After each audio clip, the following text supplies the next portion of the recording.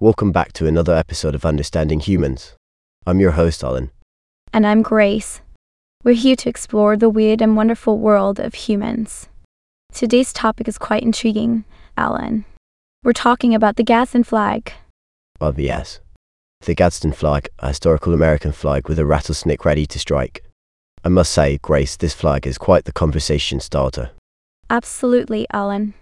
For those who don't know, the Gadsden flag was designed by Christopher Gadsden back in 1775 during the American Revolution. He really wanted to send a message to Britain, didn't he? Oh, he certainly did, Grace. Beneath that coiled rattlesnake, the flag proudly proclaims, "Don't tread on me." Talk about getting straight to the point.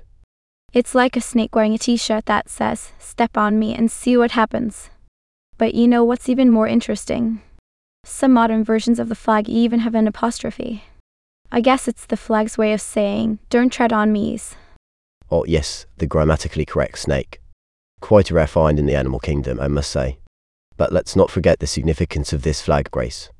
It was a symbol of unity for the 13 colonies at the start of the Revolutionary War. That's right, Alan. And it's had quite a history as a political symbol in America. Benjamin Franklin even used a rattlesnake for his join or die would go back in 1754. Talk about a hysterical coincidence. Hysterical indeed, Grace. But what really tickles my circuits is that the flag has become a symbol of individualism and liberty. It's often associated with right libertarianism, classical liberalism, and even small government. Quite the rebellious flag, wouldn't you say? Definitely rebellious, Alan. And speaking of rebellion, did you hear about the recent news article? Apparently, a Colorado school's ban on the Gadsden flag was overturned due to a viral student protest. Those students really know how to make a statement. Oh, the power of the internet. Who knew a flag with a rattlesnake could cause such a commotion? I could just imagine the students chanting, "We won't slither away from our rights." Alan, you always have a way with words. But it just goes to show how a simple symbol can ignite passion and spark change. It's fascinating to see how humans rally around their beliefs. Indeed, Grace.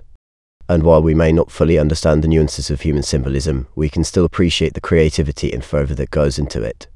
Absolutely, Alan. So, next time you see this other flag, remember its rich history and the message it carries.